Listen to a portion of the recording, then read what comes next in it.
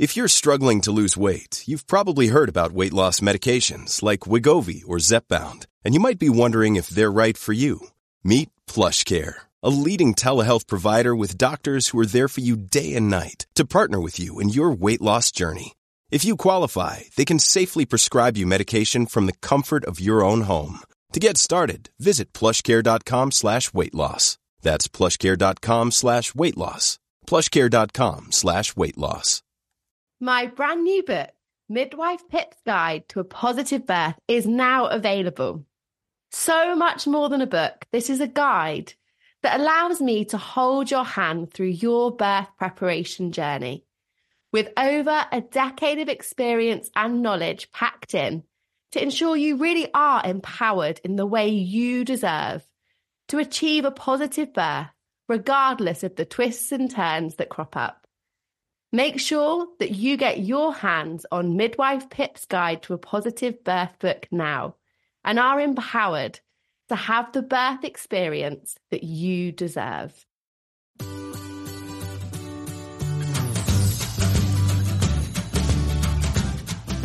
Hello, I'm Midwife Pip and welcome to the Midwife Pip podcast, the home of honest, expert chats. My mission is to provide you with the very best support and information through pregnancy, birth, and beyond with my online courses over at midwifepip.com. And as a podcast listener, I'm also offering you an exclusive 15% off all my online courses using code podcast15. With no further ado, let's get chatting. Yes, we are going there. We are talking about sex during pregnancy and after you have had a baby. One of those subjects you may not want to talk with your mum or your friends about, but fear not, because here on my podcast, we love diving into taboo subjects and making sure that no stone is left unturned. Sex is a topic that often makes us blush or shy away from discussion, but I am not sure that anything could make this week's guest blush. As a sex educator, April Davis spends her days writing about vaginas. On Instagram as @thevaginablog, April openly discusses all things you want to ask but are too shy to. April describes herself as the reason you slightly tilt your phone away from others when you're scrolling. And that is the exact reason she is the perfect guest to join us today. I am very grateful that April is taking time out from blogging at thevaginablog.com and swapping seats from hosting her own podcast to join me here today. To follow April's social media and podcast, you can find all the links in the episode description so that sex and vaginas need not make you blush. So welcome, April, and thank you so much for coming on to chat to me. Thank you so much for having me. I know you've had a slight rush to get here, so I am very grateful that we've made it and we can talk about sex and That's vagina. my own fault. It's fine. The joys of being a woman that's juggling lots and lots of hats, right? Yes. Now, this is perhaps, April, a slightly ironic question and coming from a midwife, but I have to ask you, what drew you to having a career now talking about sex and vaginas? What an opening question, right? I know. I love it. It's my favorite every time. So I also come from the birth world. That makes sense. Right? So, obviously this has always been a natural passion and curiosity of mine, all of this. So it just made so much sense how I landed where I landed. But I worked as a birth assistant to a nurse midwife, doing home deliveries. I have a background in emergency medicine. So she owns a birth center here and then also does a lot of home birth. She's incredible. And I worked for her. I also worked as a doula. So I was going in as a non-medical support person, like in the hospital and attending other home births and birth center births with even other midwives, just as a non-medical. And then I also worked as a birth photographer. Mm-hmm. So I really was able to observe birth in all settings with all providers, with all varieties of everything that we see happen in childbirth, right? And once you start hanging out with birth workers and being one yourself, you kind of start like, oh, let's learn more about the menstrual cycle. Let's talk about menstrual cups. Let's learn more about discs. Like, it's such a natural thing to dive into that whole realm. And sex, obviously, is a huge part of that. And due to some personal things and family things, I kind of had to retire from birth work because it's kind of chaotic and on call, Unpredictable. And yeah, very unpredictable. And I love that about it. But I also had some things with my own kids that I needed to kind of just have a little bit more stable life. So I was like, what in the world am I supposed to do with all this information? I know so much now about vaginas, about sex, about like menstrual cups, all these things. And at that point, I really felt like, I want everyone to know everything. I want everyone to know all these things. And this, once you have seen women and people with vaginas in their full power, in the delivery room, it really changes things. And I just want every single person to feel that empowerment and to step into that, and I think setting up a platform, talking about these things openly, educating. Here in the US, our maternal mortality rates are going up. And so for me, logically, my thought process was, if I can catch them now, and I can teach them how to teach their kids and talk to their kids, and I can empower them to have more constructive conversations with their medical providers, maybe somehow I can prevent the maternal mortality rates from continuing to rise, because we shouldn't be killing more people in childbirth, right? We should be doing better and better and better and better with all the technology that we have available to us, the education and knowledge that we have available to us. This shouldn't be happening in the US, where we pay the most for our healthcare out of any country in the world. It's an embarrassment, right? So I was like, I am going to fix it. I love it. I mean, what a mission. But actually, what a motivation, April, to be fair. What a massive motivation. And I think having had children yourself, you feel that even more, that like innate want to make things better. And son, I have son. Like it's for everybody, like some of the harm that we see happen in childbirth shouldn't be happening, and like we just need to do better by our people. And the thing that's been probably my favorite part about this, and my favorite part about having a podcast, is I've now met so many people with the exact same mission. It is so special and so neat to see how much we all really just want the same thing. I always have a little saying that I love, April, that's when women support women, amazing things happen. And I think when you start to speak to people like yourselves and in that kind of community, and we start to connect, across the globe, you think, oh, wow, like, yeah, actually, surely if we all get together, then we can actually make that sort of change. Yep. And we need to talk about sex and vaginas more, obviously, because if we don't open up about those things, then we can't have those honest conversations. But I couldn't agree more when you said, when you work in that birth space, when you see what women's bodies are capable of, it is absolutely mind-blowing. And, even as a midwife, and I work with pregnant women, I see pregnant women, I've been a pregnant woman myself, it still blows my mind on what women's bodies can do. I'm like, how did that even happen? I mean, I've seen this thousands of times, but how on earth did that happen? Incredible. It's incredible every time. That's what it's the best. So basically, we have, for the first few minutes of the podcast, bigged ourselves up as women. But I love that. We should do more of that, shouldn't we? We are incredible beings. Absolutely. So now that your career choice of sex and vaginas seems very clear, why do you think, April, we are so embarrassed to talk about sex? And I'm thinking kind of most of my listeners are pregnant women or, new mums. We know they have all had sex, right? Or obviously some sort of vaginal action has happened to conceive a pregnancy. Something knocks them up.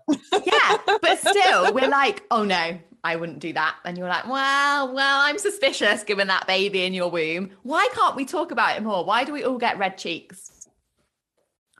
I'd love to know what your guys' excuse is. I'm always like, well, America was settled by Puritans. It makes sense. We just haven't shook it yet. But you guys, come on. Yeah, I know. How deeply ingrained is purity culture though in all of our Anglo-Christian cultures that we've all been raised in? That's just it. There's so much shame around the female body. as a whole in every aspect. And we like to pick that up and carry it with us as we go in life. And that extends so far into sex, into pregnancy, into loving our bodies. And another thing that springs to mind when you talk about that is breastfeeding. You know, that's another sort of stigma that's kind of, I don't know, seems to be sexualized when it absolutely should not be. But that's why women are afraid to breastfeed in public, because they're worried about that sexual stigma. Yeah. Yeah. It's nonsensical. There's work to be done, isn't there? There's so much work to be done. And I don't know how it is over in England, but most states here in the US have protective laws that allow women to freely breastfeed whenever, wherever, however, you know, and so it's time we just start taking advantage of that and normalize it. And I feel like even since I had my first baby 12 years ago, I've seen a huge shift culturally towards people just really not caring if you're breastfeeding. Yeah, definitely. I mean, I'm currently breastfeeding my almost 5-month-old, and actually I've had a really positive time in terms of feeding in cafes on the side of rugby pitch. However, my own dad finds it massively awkward. Yeah. Bless him. He's getting there 5 months down the line. He's seen me breastfeed a lot now. But to start with, he'll openly admit he found it really, really awkward. Yep. Oh, yeah. My parents were the same way. I remember we were with some family and my aunt and uncle both were like, we don't know what to do with our eyes. Where are we supposed to? And it's just like, and on top of it, like, I'm pretty covered. I always did the double shirt where you wear like the shirt underneath and then a shirt over the top. So you just pull one up, leave one down and get them on the nipple. And you would never know. I had people always try to take my kids from me like, oh, the baby's sleeping. Can I hold him? And I'm like, actually, the baby's eating. So if you could just get away from my breast, that'd be great. Because I felt like when I tried to get out of cover, it was like this signal to everyone, like I'm breastfeeding, and people kind of acted awkward. If I like sneaky got them on my boob and like didn't say anything or do anything, no one had any idea until they tried to take my baby from me, you know, like, oh, I want to hold your baby. And it's like, oh, there's my boobs out actually. So maybe just a minute, you know? And let's be honest, we've all seen plenty of boobs. So what's one more, right? Who is sad about seeing boobs? This is the other thing I don't understand. Who wakes up in the morning and is like, I will be devastated. If I see a naked breast today, it will just be the end for me. And even this, like with the teenage boys, I'm like, teenage boys love boobs. What's the problem? Yeah. They are not going to be the people telling you to stop breastfeeding in public, are they? No. I always almost like wish someone would try to say something to me, but no one ever did. I mean, they would be brave, April. They would be so brave. You'd have to get it videoed if they ever did, please. Oh, I would have eaten them for breakfast. Breakfast, lunch, and dinner. Yeah.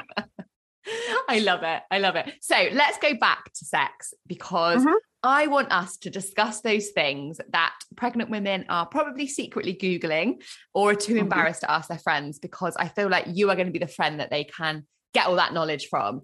First thing that I think always crops up is sex drive in pregnancy. What can we expect? Because I'm sure there's a massive, variation in what women experience, but what's kind of normal? What do you see with women you speak to? Is there a normal? I mean, you're a midwife. That's what's tricky. I mean, if there was, it'd be boring, wouldn't it? Well, yeah. And like, I've had 3 different pregnancies. My libido has been completely different with each one of them. And so what's tricky with people when they say what's normal, the answer is what's normal for you is what's normal. I feel like when it comes to libido, some people I talk to cannot get enough sex the whole time they're pregnant. Other ones, it's only second trimester. They just love sex, second trimester. First trimester, they're too sick. Third trimester, they're too big. Second trimester, they're like into weird stuff, I mean weird stuff in a very non-judgmental way, but like things that they're like, I didn't know I was into this, and apparently I am just because I'm pregnant. Those pregnancy hormones have got a lot to answer for.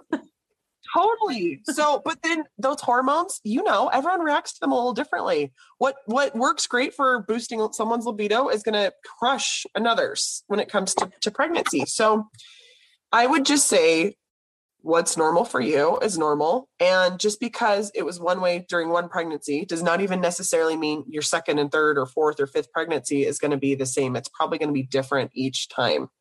Yeah, that's a really good point. And I think for women to know that actually if their sex drive has suddenly gone like skyrocketed, that is okay. It's not that there's something like Totally. crazy gone wrong. And likewise, if they're not fancying it, again, absolutely Totally fine. normal. And that it will change, like you say, different symptoms. I mean, the first trimester for me was just miserable. I was just vomiting all the time. So the last thing I felt like doing was being intimate. But then, like you say, and it depends, I think, as well on how we feel about our pregnant bodies. And the more confident we can be in them, then surely the more sort of into our libido we're going to be able to connect, because we just feel better in ourselves, right? Mm-hmm. Mm-hmm. Well, and what makes me extra sad is when I hear people like, but I'm not a sexual creature when I'm pregnant because I'm pregnant.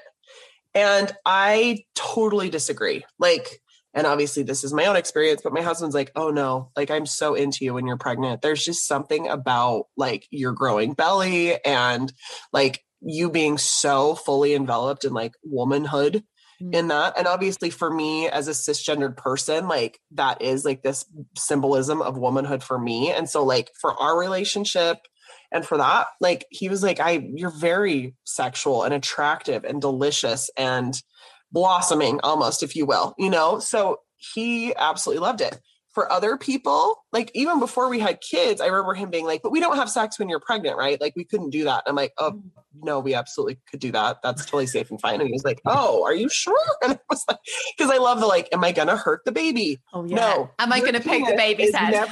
No one's penis is big enough to hurt the baby. No one's. So just I love that. I hear that all the time, literally all the time. You're like, no, we need some anatomy and physiology lessons, I think. And maybe a ruler. The two together could be quite a helpful combination.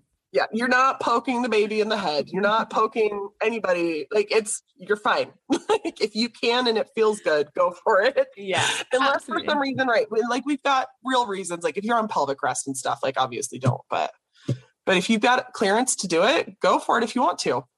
And I always say when it comes to that third trimester that it's a fantastic way of encouraging labor. So it's usually a recommendation when women reach out to me when they're approaching their due date. I'm like, just up the sex, and that might help. Yeah. Get those prostaglandins. Use that semen to your advantage. Yeah, that's it. It's done its job. Let it carry on. So we've discussed libido. Now, if you are feeling up to it, your libido is high and you're comfortable and you want to have sex in pregnancy, as we said, it is safe unless you've been advised otherwise, which is a very, very small minority of pregnancy complications. How can women make it more comfortable? Now, I suppose I'm thinking more like third trimester here, April, like you've got a big growing bump, perhaps your pelvis is a bit achy, you kind of do want to have sex with your partner, but perhaps positions that might have been your go-to are now just awkward or uncomfortable, or you obviously don't want to be lying on your bump, etc. Any tips? So I always try to give out the permission slip to not have intercourse unless they want to. I think that's the first thing maybe we need to look at, because with my second and my third pregnancy, it was like, I don't think there's room in there for you. Like, I know physiologically that there is, but nothing's really great about penetration right now for me. So what are other options? We really love to categorize sex. When we say the word sex, we always like to think of heterosexual intercourse, right? There is so much more to sex. There is mutual masturbation. There is solo masturbation. There is oral activities. There's toys.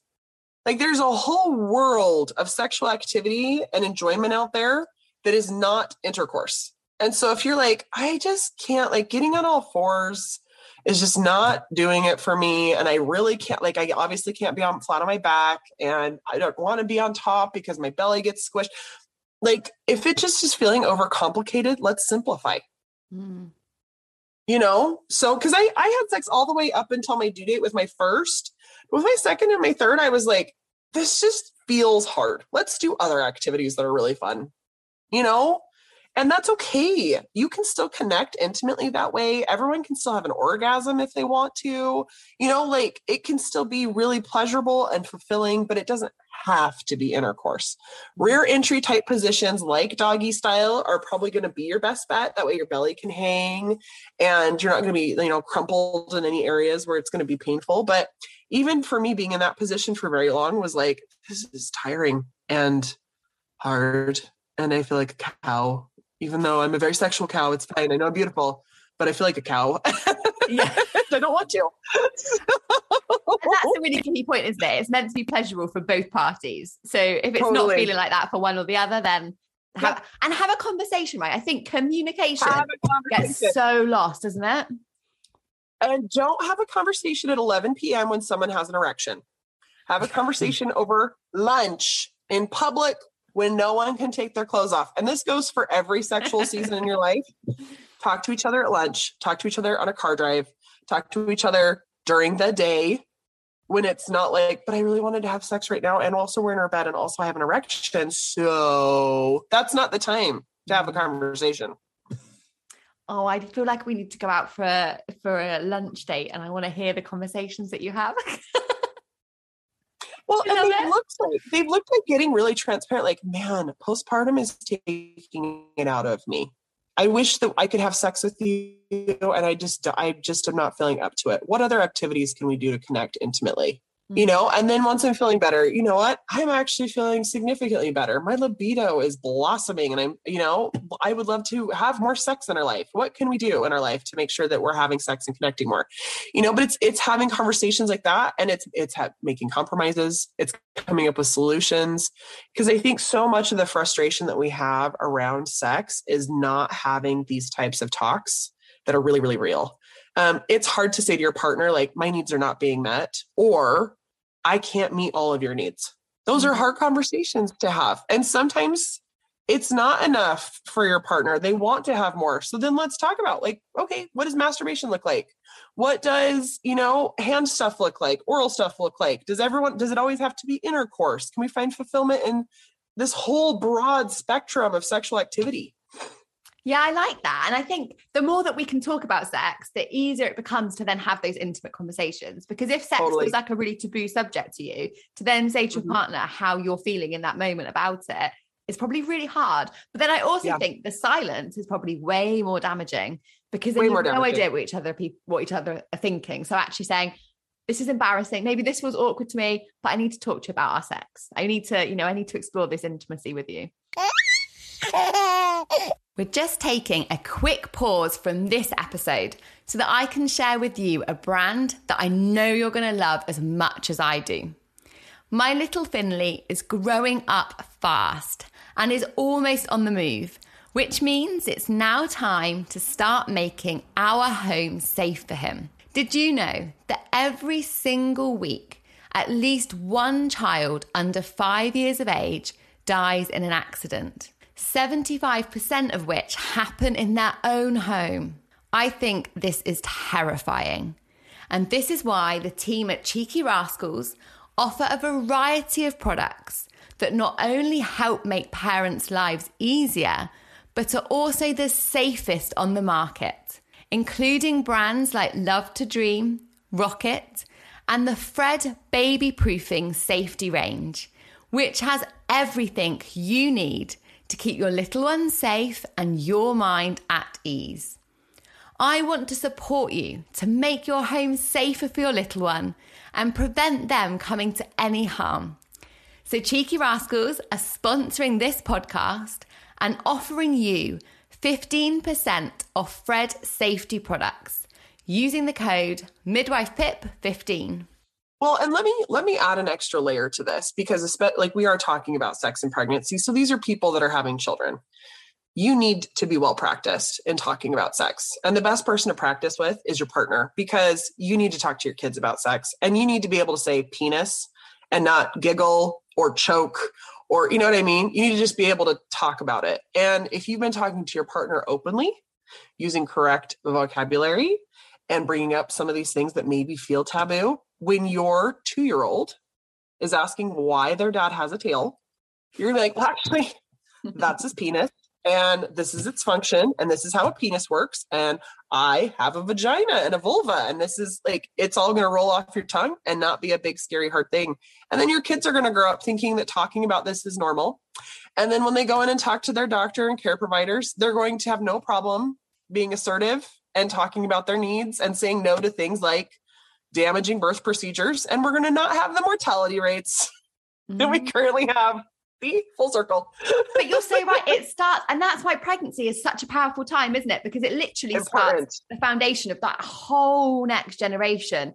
And the only way excuse me, the only way I think we start to break cycles like taboos and stigmas is by having these conversations with the next generation as young as possible. And we know how hugely influential children are, and they pick up on everything we say, usually the things we don't want them to have noticed, obviously. And that's why, like you say, using those correct terms is so important and protects them. You know, we live in a world where, unfortunately, there are some not so nice people out there. So your child being able to talk about, you know, their penis, their vagina, they'll be able to talk about them sex from the get-go. Really important. Because when someone's grooming them to molest them, one of the first things they typically do is look to see if they have adults in their life that they would talk to about these things. So as soon as they understand vocabulary, as soon as they know what their parts are and things, that person is going to maybe pick another kid or move on to the next target because they know that your kid will come talk to you. So you're protecting your children by going out to lunch with your partner tomorrow and talking to them about your sex life. Like it really does translate over. Well, that's everyone's homework sorted. Please let us know how you get on with that little mission. Yes. Report back. Now, we birth a whole new human life, April. And for about 75% of women in the UK, I think the stats are probably slightly different in the US. For those people, that is at their vagina. And for most women in labour or during birth, they have vaginal examinations who are essentially, let's be honest, by a stranger a lot of the time, someone you might have just met. Women experience vaginal tearing, you know, they're in the middle of the postpartum hormonal roller coaster that happens. And I often hear from women being anxious to have sex in pregnancy or post-birth because of everything that's happened. How can we try to reconnect sexually? Like, I feel like there could be a massive psychological barrier because of all of those events that take place. Give yourself permission and space and time to explore.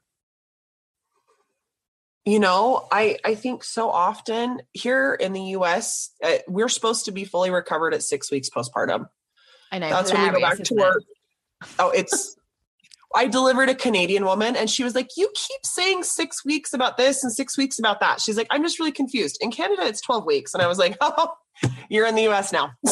Yeah. So if you could just do that twice as fast, that'd be brilliant. It's so embarrassing. Like, I just am just thoroughly embarrassed for us as Americans that we do this to women and have these expectations because it is horrific and so wrong. But what we're often told, so we stay in the hospital for 2 days, we get sent home, and then we go in for a checkup at 6 weeks postpartum with our doctor. They rummage around in there for 5 minutes and then put us on birth control and send us on our way. We don't do pelvic floor physical therapy as a routine. We have to seek that out ourselves. And they don't really check. They just kind of make sure like everything's not bleeding anymore. And that's about it. Arguably not requiring an internal examination for that. That's the thing too. Like, they'll kind of go in, but they reach right past everything and go, okay, your cervix is where it's supposed to be. And I can see it. Cool. It's just not, there's no checking for like muscle damage or any of that. And actually, April, it's not that dissimilar in the UK. So we have, it used to be a 6 week check. Services are stretched. So you now have an 8 week check with your GP that isn't a physical examination. It's like, are you okay? Yeah, I'm okay. I'm done.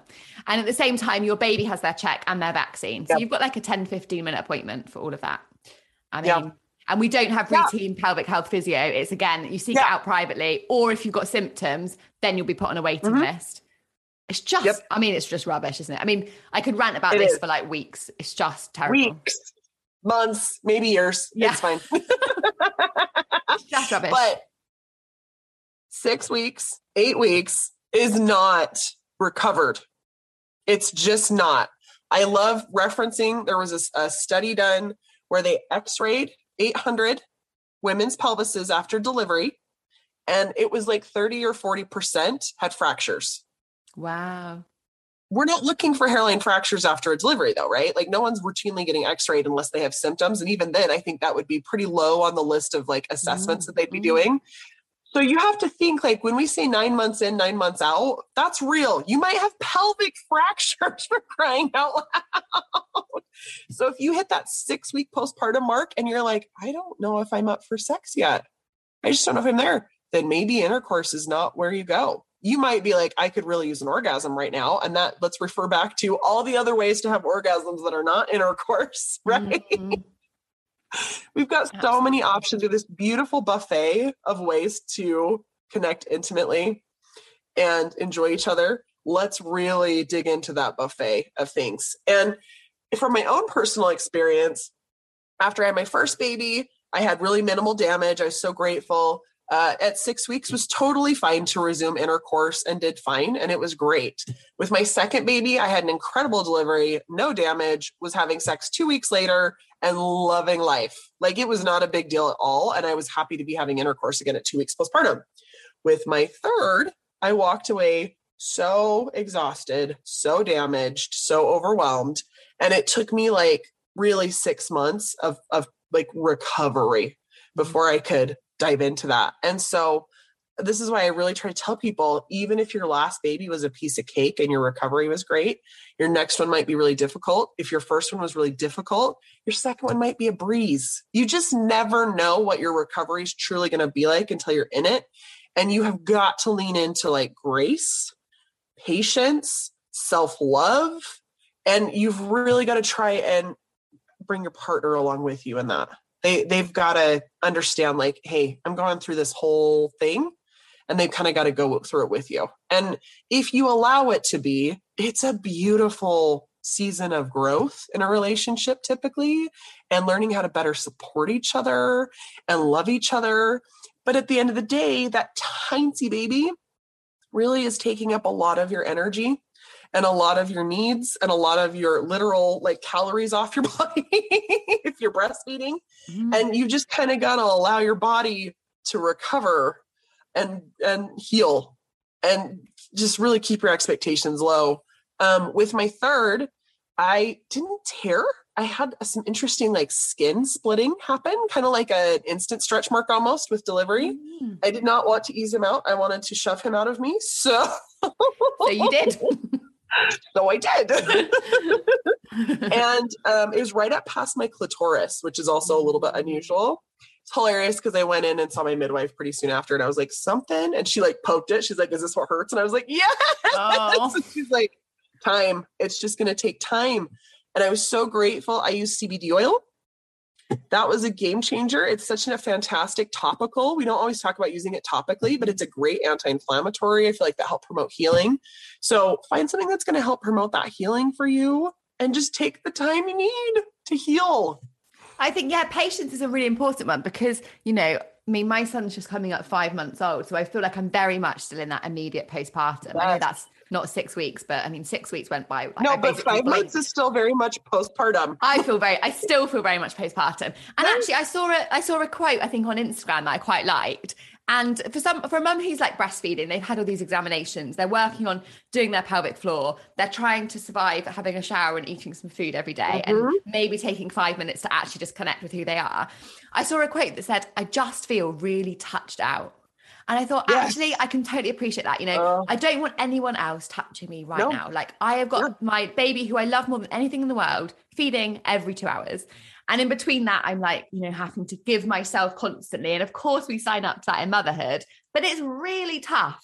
And then for someone else to like have some expectation of you, you're just like, whoa, hang on, like just leave me alone for 5 minutes. And I think having that, again, that really honest conversation with your partner, it's not personal and it's not you. This is just me right now.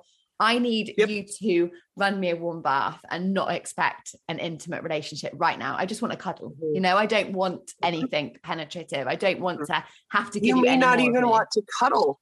Like when I'm touched out, which is such a real sensation, I'm like, I need everyone gone. And it isn't anything personal. It's like, I've literally had skin on my skin all day from someone else, you know.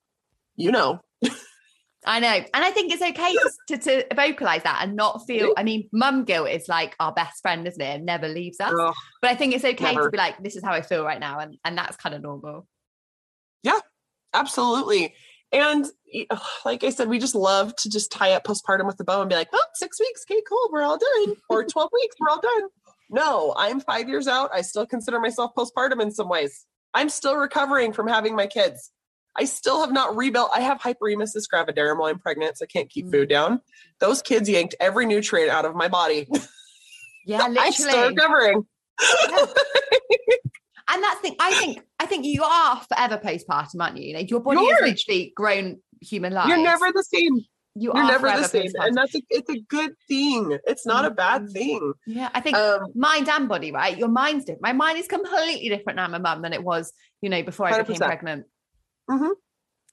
And it will be. And these are good things. You know, I think sometimes when people hear this before they have kids, they get a little like, ooh, and I'm like, oh, no, I would never change it. I would never go back. I love how I've grown and progressed, but at the same time, I'm also dealing with no nutrients left in my bones. Yeah, but I still need the good. Well, it's a good job you managed to get that supermarket shop in before you flew in to chat to me today. Yeah. I love it. Now, a common question that I hear all the time, April, that I really want to put to you is, how will my vagina change after having a baby? I get this all the time, and it's something that I think women are really scared about. Will it be different? Will it ever go back to how it was before? What's your take on that question? Families have a lot going on. Let Ollie help manage the mental load with new cognitive health supplements for everyone 4 and up, like delicious Lolly Focus Pops or Lolly Mellow Pops for kids. And for parents, try 3 new Brainy Chews to help you focus, chill out, or get energized. Find these cognitive health buddies for the whole fam at ollie.com. That's OLLY.com. These statements have not been evaluated by the Food and Drug Administration. This product is not intended to diagnose, treat, cure, or prevent any disease. I feel like we know that vaginas are like snowflakes, right? You've seen a lot of vaginas. I've seen a lot of vaginas. A few thousand. Mm-hmm. They're all exactly the same and completely different. Mm. And so the fun things your kids are going to do to them on their way out are all completely different. I love it. Like my skin splitting up past my clit. Like, how often do you see that? I was like, how unique do you need to be, kid? Like, come on. Like it's been tried and tested twice, and then you throw that curveball at me. And then you throw this out here. I've already 2 kids come through here. Like, come on, you know? So it's tricky. And like the amount of damage that's going to be done. We don't know what positions your baby in when they're coming out of you. Mm. It's tricky. And so what I will say is before having kids, I love to share this because it's an actual positive thing. And good. Like that. Before having children, internal stimulation, like G-spot, we call it G-spot, but like that internal backside of the clitoris stimulation, I was only kind of into it. It wasn't as like good. I really wanted external. After having children, I love internal stimulation. Mm-hmm. I feel like for some reason that's more accessible. It's more pleasurable. And so I feel like good things happened to my vagina. It wasn't all bad things. And like, I've been so lucky with very minimal damage with all my deliveries too. And I've healed very well from all those. So speaking personally, I can vouch for like, it is possible to mostly have positive experiences or ones that you can at least heal from. I know plenty of other people where that's not the case, where they've had really very real damage. And I would say that there are resources available. There's pelvic floor physical therapy available to you. There's things like CBD oil to help with like that healing. We also love arnica oil and a lot of these other things. They're going to promote healing, make it a little bit less difficult to heal. And I don't know. I don't know if it has to be as big of a worry as we try to make it. Yeah, I agree. I think vaginas are quite forgiving, aren't they? They're very forgiving. They are very forgiving structures. We're made for. Well, here's the other thing. We've all seen a penis coming out of a freezing cold lake, right? Yeah, go on. If it's even out anymore from the freezing cold lake, right? And then we've also seen a penis in its full glory, like fully erect, full blood flow. Yeah. Our vaginas are just as capable of that type of metamorphosis and stretch. Mm-hmm. But we don't give them, like we even are familiar with an organ that is like does this. And for some reason, we don't believe that our vaginas are just as capable of doing that. Yeah, and I think that comes down to the psychology again, you know, because it's us believing in our bodies as women and trusting our bodies as women. And the media has told us for years that we can't do that. And we're just starting to hopefully scratch the surface on unpicking some of what I think actually media has done damage to women in that way. And that's why birth is now such a fearful thing for so many women. Yep. And I think that comes into it, doesn't it? It's that innate trust in your body. It is. It's trusting your body. It's trusting your ability to heal. It's also making the right decisions about your providers. And it's having conversations with them around like, one thing for me when I was interviewing doctors in my first pregnancy is episiotomy was still very routine when I had my daughter here.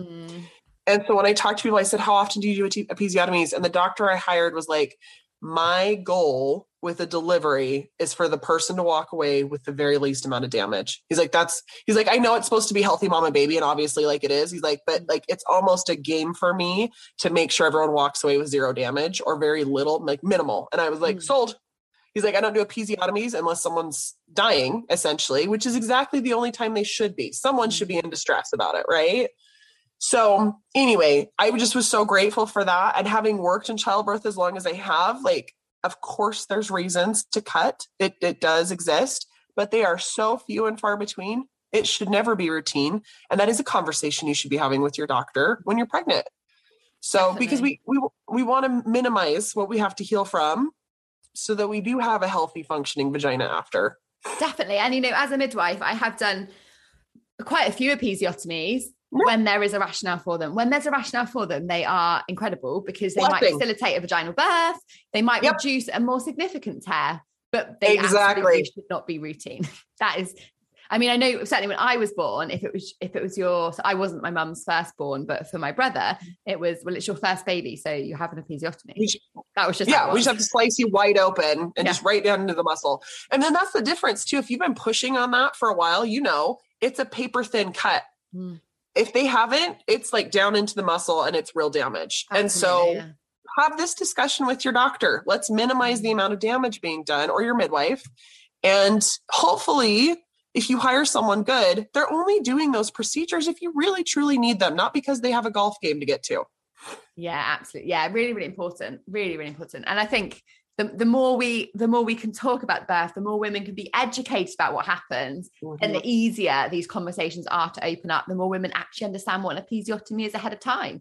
Because if the first time you hear it is as you're trying to push your baby out, it's not all that helpful. Informed consent is a tricky one at that point. Consent. Oh, and that's the other thing. And this is once again, like if you have a doctor who's like, I don't have time to get consent, that probably maybe isn't your doctor. I've never been in a scenario where there wasn't time to get consent. Yeah, absolutely. You should be talking about these things. And like, you're a good midwife, or wouldn't you be so thrilled to have this conversation with someone who's pregnant and ease their concerns? Absolutely. And I think that's where preparing and education in pregnancy is just hugely important. You should never hear something for the first time at the point of labor and birth. These things should have been discussed. You should understand, plan A, B, C, D, E, F, whatever, so that at the time of labor and birth, it's not sort of a massive discussion into what an episiotomy is or what a cesarean birth is. You know what they are. It's just like, this is why we're recommending it. How does this feel? And you can make a really informed choice, actually, pretty quickly if you've already got the information. Yeah. And you're hiring a practice of doctors or midwives, or a midwife individually that you've now built a relationship with, trust with, that if they're saying, hey, we need to do a C-section, you can trust that like they're making best decisions for you at this point. That's the difference. Oh, absolutely. Right. I could just keep talking to you all day, April. I know. It's so important. I feel like I feel like we're both, our passion for this is really, really well aligned, which I absolutely love. So you're going to have to come back on, but I can't take up all of your day. But I'd like to round everything off with 3 top tips. So I wonder if you could give us 3 top tips to enjoying sex, either in pregnancy or the postpartum. My first tip would be, don't be afraid of breastfeeding boobs. When it comes to sex, they're super fun. Breast milk is not gross. It's super fun. Have fun with it. If nipple play and all of that is something that you're into before having kids, incorporate it afterwards. Like, I can't tell you how many men have come to me and been like, I did not know that breast milk would be so arousing and fun to play with. I really thought that this was going to be like some gross thing that was like off limits and not a thing. And he's like, and if nothing else, I'm going to miss this season in our sex life because it's been like such a fun thing to kind of play with. So don't be afraid to get into some of that stuff. I think we've made that very taboo. Yeah, but that's why I'm talking to you today, so we can unpick some of this. Boobs are still fun. So if you think boobs are fun before you have kids, boobs can still be fun postpartum, even if you're breastfeeding. Don't be afraid of it. It's a great time. Sex in pregnancy, everything I already said too. If whatever you feel up to is what's normal for you and that's what you should participate in, if intercourse doesn't feel the best, don't feel any pressure to do that. Find other ways to connect. And I would say too, it's worth your time and energy to find ways to continue to connect intimately with your partner as you go through the whole experience of having a baby and shifting so much around in your life. Sex is a great home to come home to, and intimacy is a good home to come home to.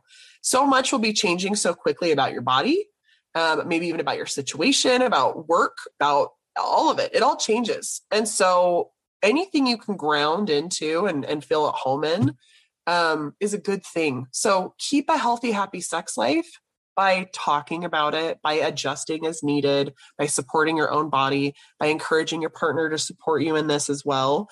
And let it grow your relationship instead of be a hard thing.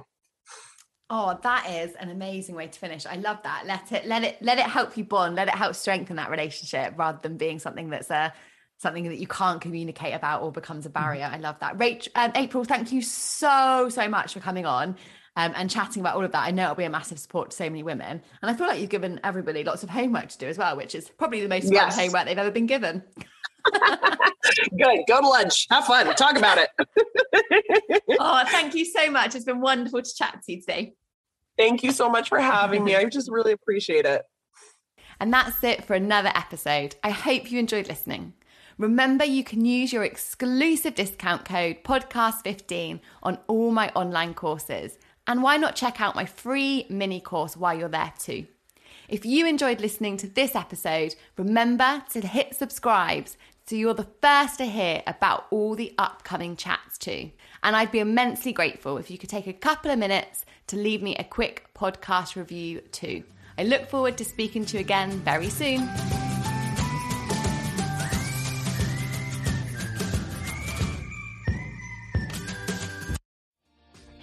Hi, my name is Kay Adams, and to be honest, I'm not so good with the ageing process, so I enlisted my old chum, the filter-free Cara McKenzie, to advise. Could you imagine being a porn star? The room would need to be really hot for me to strip off. To be honest, she's not much help, but she is rather amusing.